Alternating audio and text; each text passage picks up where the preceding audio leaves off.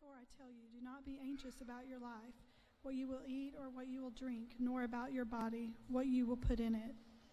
Is not life more than food, and the body more than clothing? Look at the birds of the air. They neither sow nor reap nor gather into barns, and yet your heavenly Father feeds them. Are you not of more value than they? And which of you, by being anxious, can add a single hour to his span of life? And why are you anxious about clothing? Consider the lilies of the field, how they grow.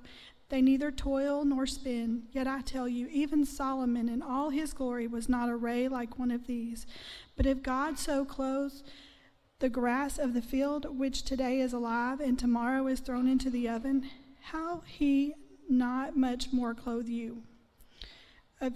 O you of little faith, therefore do not be anxious, saying, what shall we eat? Or what shall we drink? Or what shall we wear? For the Gentiles seek after all these things, and your heavenly Father knows that you need them all. But seek first the kingdom of God and his righteousness, and all these things will be added to you.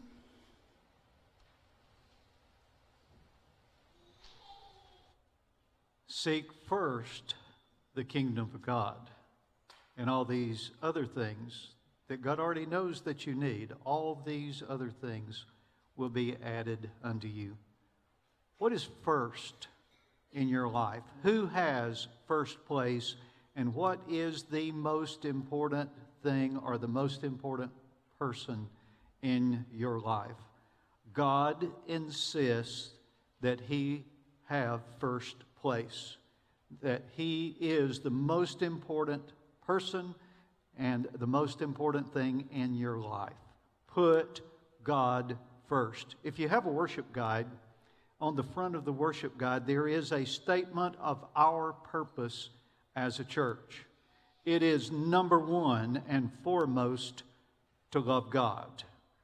But it is also to love others and then to reach the world. It's important that you as members of our church understand why we are here. It is to serve God, but it is to love God and put God first in our lives. I think every year we need at least one service where we are reminded our purpose and what this is all about. This is why we are here. That's why we gather, because we want God to be first in our lives, in all of our lives. We are to make disciples.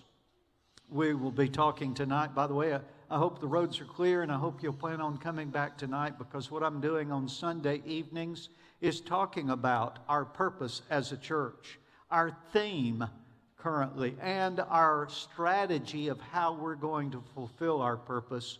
That, by the way, is love, grow, serve.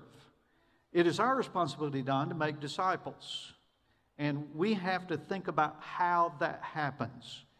One of the things that is involved in being a disciple is learning to put God first.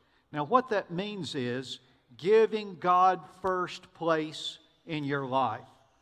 Mark chapter 12, verse 30, this same answer that Jesus gave to what is the greatest commandment is in other passages. You shall love the Lord your God with all your heart, with all your soul, and with all your mind, and with all your strength. That is a quotation of Deuteronomy chapter 6. That's not something that began in the New Testament.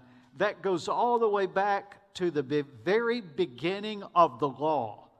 And so the first and greatest commandment in all of the law and in all of that's expected of what is expected of us is that we will put God in first place in our life, and we will love God with all our heart, with all of our soul, with all of our mind, and with all of our strength.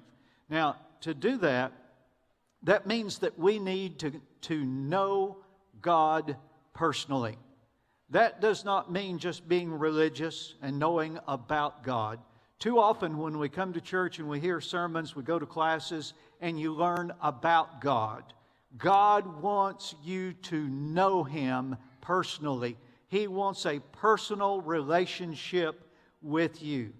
I've talked about the ones that I know who God's dealing with about salvation, and I pray for them every single morning. And I pray that they come to realize, to understand that it's not enough just to go to church. It's not enough to read your Bible and to know about God. God wants a personal relationship with you. He wants you to trust His Son, Jesus Christ, as Savior, that you can be a child of God. Not a child of God, but that you would be a child of God by trusting Christ and knowing Him personally. Not only should you know Him personally, He wants you to love Him passionately. That's what He says. Love the Lord your God with all your heart, with all your soul, with all your mind, and with all your strength. That means loving Him more than you love anyone else. Well, we got a lot of comments when I posted a picture of my wife and I, Brenda, huddling under a blanket trying to stay warm and enjoying just holding each other. And after 50 years of marriage, yes, we are still in love. No doubt about it. But I have to always remember I must never put her in front of God in my life. God has to be number one.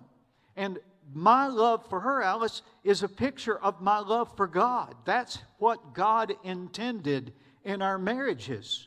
That the way we love our spouse is the way God loves us and the way He wants us to love Him. We need to love God with all our heart. Not only that, but He expects us to tear down idols on purpose.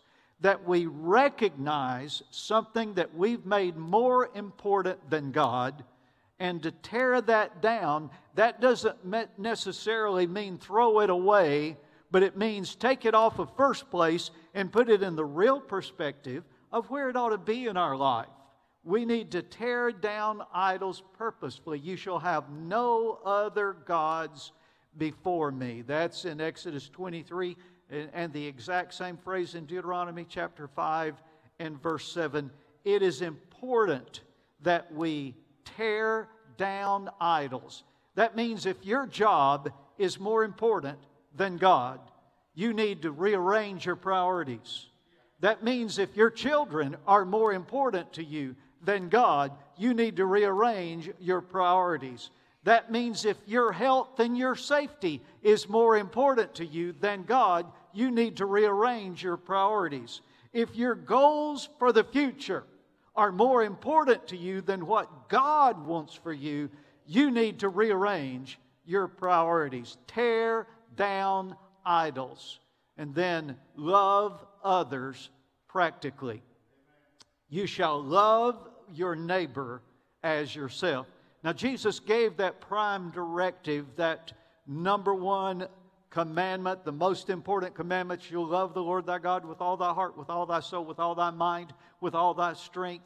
And then He said, the second is like unto the first. You shall love your neighbor as yourself. Kelly, if you love God, you'll love people, because God loves people.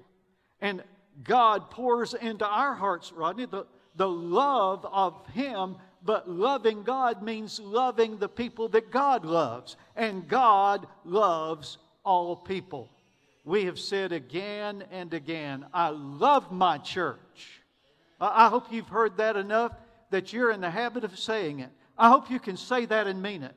I love my church because my church loves Jesus. And by the way, so do I.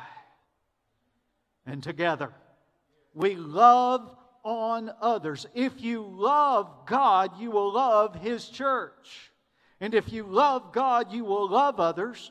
But love, Grant, is sort of an ethereal idea, isn't it? And the world today really doesn't understand what love is. But listen, if you love God, you will love others, and you will love them practically. Susan, that means doing something to demonstrate that love. That means treating them with love. And so together we love on others because Jesus loves people. To love God and have Him in first place in our life means that we love Him personally, we love Him passionately, we tear down idols that are in His way and between us, and we love others practically. We demonstrate the love of Christ. And then, if you're seeking the kingdom of God, you need to give Him not only first place in your life, but give Him the first of your day. That should say give Him. Give God the first of your day. In Psalm 63 verse 1, we heard it in the video, and in the New King James it says, "O God, you are my God, early will I seek you." Other translations say earnestly. I like this one, because when I get up in the morning, I think God is there. Don, He's waiting on me. I have a place where I do my prayer time in the morning now. That's been a change since we did the 40 days of prayer. I go to the same place about the same time every morning, and I know He's there and He's waiting on me. It doesn't matter how early you get up or even if you sleep in, He will wait on you. Early will I seek you. My soul thirsts for you. My flesh longs for you in a dry and thirsty land where there is no water. Do you understand that thirst for God? Seeking the presence of God. There is a promise that if you will seek Him with all your heart, you will find Him. That means get up in the first, give Him the first of your day. Don't give it to Facebook. Now, it's okay to have a cup of coffee, but don't. Put God first in your day. Start your day with Him. That means knowing God intimately through His Word. God has revealed who He is. He has revealed His attributes, His characteristics to us through His Word. People have an idea of what God ought to be like, and that is an idol God, a God we've created in our own mind. You cannot know who God is, and you will never know Him until you meet Him in His Word. Paul said of Timothy, "You've known the Holy Scriptures, which are able to make you wise for salvation." In the Word of God, you find the plan of God for your life and the plan of salvation through faith in Jesus Christ. He said all Scripture is breathed out. We say inspired. That's breathed out by God and is profitable. It's profitable for you. For teaching, that is to teach you. For reproof, that is to correct what's wrong in your life. For correction, for training in righteousness, to help you know how to follow the will of God, so that the man of God may be complete, equipped for every good work. Begin the day in the Word of God.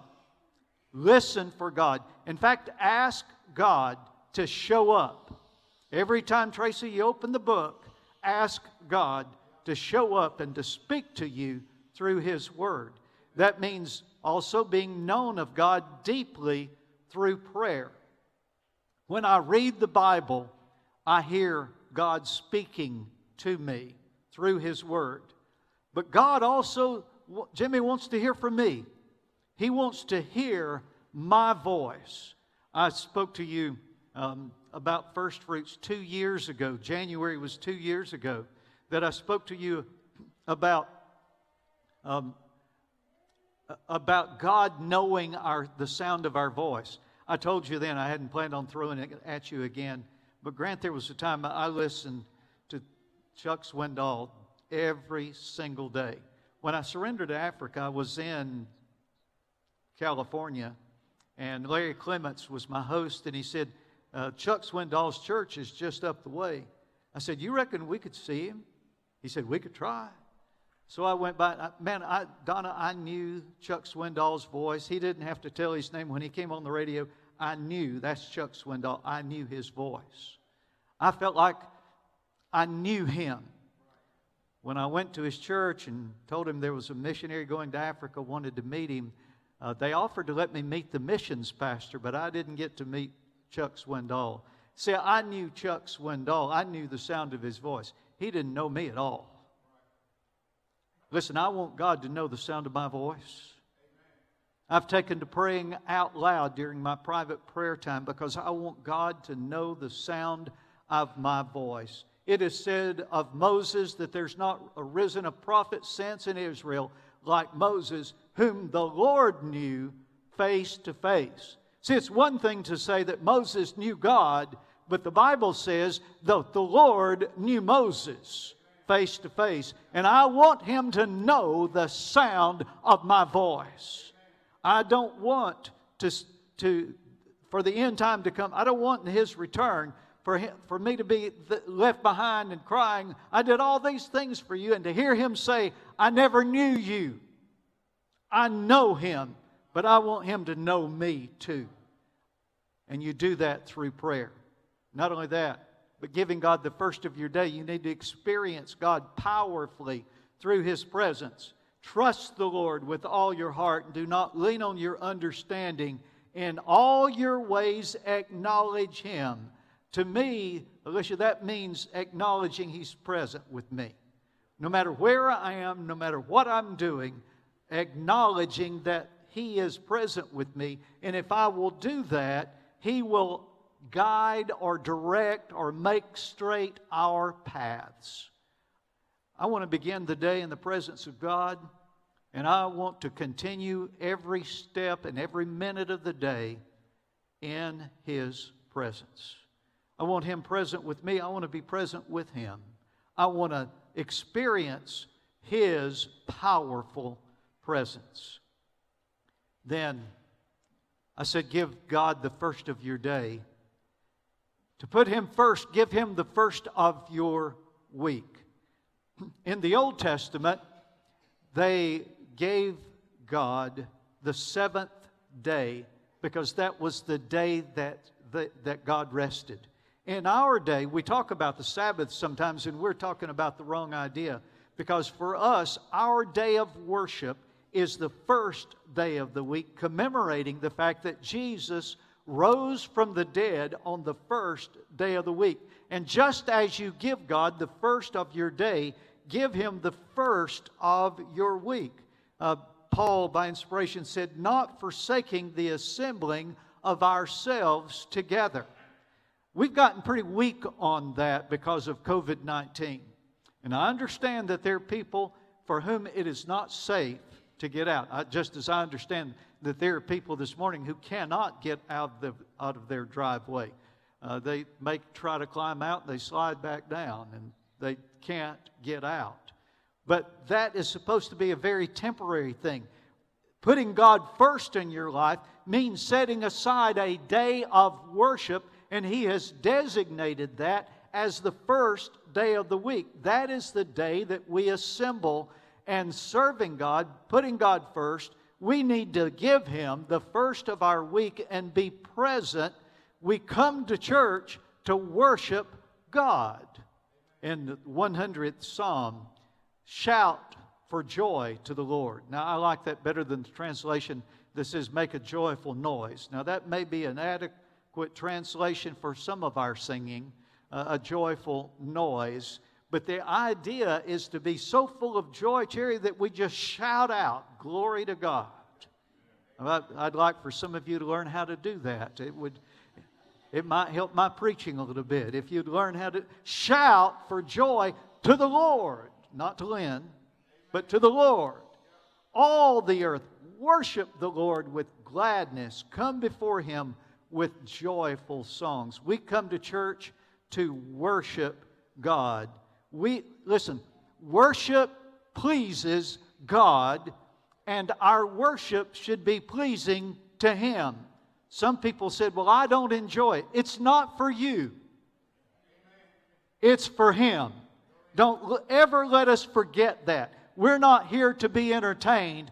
We are here to lift high the name of Jehovah God and to worship him and to praise him. And our worship is to be pleasing to him, whether it is pleasing to us or not. He is first and I am not. Shout for joy to the Lord. And we come to church to fellowship with each other. It says in the book of Acts about the church in Jerusalem, they devoted themselves to the apostles' teaching and the fellowship, to the breaking of bread and the prayers. A church is also referred to or called a fellowship, and fellowship is important. You know, we talk about addiction, we talk about support groups, we talk about those who've been abused and support groups. Understand, the church is the original support group. This is a place that you should be able to come and find help, to find encouragement, to find support. We are here to lift each other up and to help each other and to challenge each other to be better. And we come to church to fellowship with each other. Not only that, we come to church to encourage one another. He says, let us consider how to stir up one another to love and good works. Now, some of the stirring up that happens in the typical Baptist church has nothing to do with love and is not encouraging. Some folks stir things up, but they do it from hatred, from envy, from an evil spirit, competition, pride, arrogance. That's not what the Bible's talking about. We need to stir up one another to love and to good works. Being around you ought to make me better. Being around me ought to make you better. That's how it's supposed to work, and that's what the church is for, and that's why we come. Not neglecting to meet together is the habit of some, but encourage one another, and all the more as you see the day, that day, the end time coming. Then give God the first of your week, because we come to church to serve God and to serve others. I said, it's great, Melody, when you see people coming out to do everything they can. And I've said to you before, I'd rather see 100 of you doing some ministry and some service in the church and out of the church for the glory of God than to have 2 or 3 people who do everything perfectly. There's something wrong when there's a little handful of people who do things, and it's not nearly important, Wendy, that they do things perfectly as it is that there are a lot of people involved. Our goal at Faith Baptist Church is to get as many of you into some sort of ministry and some sort of service. You say, well, I didn't come to work, I came to be entertained. It's not a country club. It's not a theater. We're not here for your entertainment. We are here to equip you for ministry and turn you loose to serve God and to serve others. And that's what the church is all about. I appeal to you, therefore, brothers, by the mercies of God, to present your bodies as a living, working, breathing, serving sacrifice, holy and acceptable to God, which is your spiritual, I like that, your spiritual worship. It is reasonable service. It is spiritual worship. And then, seek ye first the kingdom of God means to put God first in your finances. Solomon, in his wisdom, by inspiration of God, said, honor the Lord with your wealth. It doesn't say be honored yourself with your wealth. Be proud of your wealth. Enjoy your wealth. I would remind you that the man who did that was called a fool. That's amazing. Jesus called the rich man a fool because he enjoyed his wealth and was not generous with his wealth. He was proud of what he had and did not glorify God. So what does it mean to put God first in your finances? Number one, beware of ingratitude. Everything you have, everything I have, has come from the hand of God. And if you get proud about it, the God who gave it to you can take it away. Be very careful. Beware of ingratitude and instead practice grateful giving. God gave us everything that we have, we need to turn around and be generous, giving back. Aaron talked about first fruits. Honor the Lord with your wealth and with the first fruits of all your produce. That means everything you receive. Then, as a result of that, if you have given generously to God, listen, you can't outgive God. You cannot outgive God.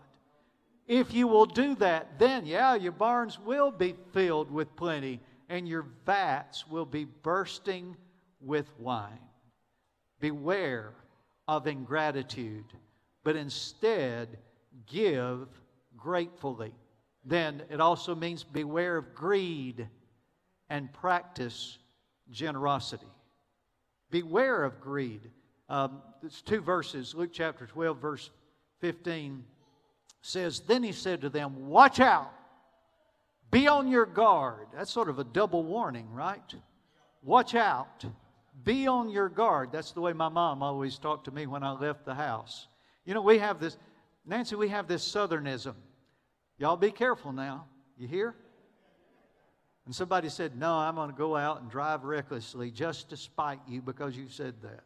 Nobody ever answered their mama that when she said, you be careful now, you hear? This is a double warning. Watch out. Be on your guard against all kinds of greed. I don't like that. Corey, I thought greed was pretty simple. What that means to me is there's all kinds of different ways that we can fall into the trap of greed. That's a warning. Guard against all kinds of greed. Because life, if I had a pen and I could, a way to write on this, man, I would circle this. Life does not consist in an abundance of possessions. Mom and Dad, teach that to your kids. They better get that, because they're growing up in a world that teaches them the man who dies with the most toys wins. The person with the most possessions is the most successful. And I've got news for you. You can be a millionaire and own all kinds of luxuries and be the most miserable person on earth and an abject failure. We need to understand a man's life does not consist in the abundance of his possessions. Beware of greed, but practice generosity. Give, and it shall be given to you. Good measure, pressed down, shaken together, and running over will be put into your lap, for with the measure you use, it will be measured back to you. First time I ever met Grant Murray, Cherry. I know at that meeting in Indiana, I know I quoted that verse probably in every single sermon you heard from me. That is a life verse. I want to be giving. I want to be generous. And I know it's not that I'm giving in order to get back. I just know it happens. That if I will give, it will be given to me. And I want you to notice, you say, yeah, when I get to heaven, I'll have rewards for all those things I've given.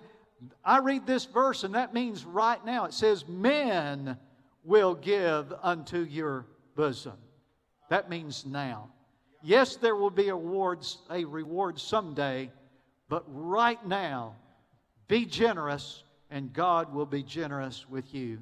At the same time, another warning, beware of servitude and instead enjoy financial freedom. What are you talking about? No one can serve two masters. For either he will hate the one and love the other, or he will be devoted to the one and despise the other. Here it is. You cannot serve God and money. Who has first place? Is it Mammon? That was the name that was given in that day to the idol god of money. You cannot serve God and money. That's Matthew 6:24. And then on down in chapter 6, verses 31 through 33. Therefore, don't be anxious. Trust God. Don't worry. Trust God. Don't be anxious saying, what shall we eat? What shall we drink? What shall we wear? For the unbelievers, what that means. Seek after all these things. And your heavenly Father, can I add the word already? Your heavenly Father already knows that you need them all. But instead, seek first the kingdom of God and His righteousness, and all these things will be added to you. Don't be a slave to money. Understand the freedom that comes by putting God first. Freedom even in your finances. Give Him the first place in your life. Give God the first of your day. Give God the first of your week. And put God first in your finances. God insists on being first in your life. I need to ask you, what is it right now? If you examined your life and said, ask yourself, what's first? What is the most important thing? Who is the most important person? What's first in my life?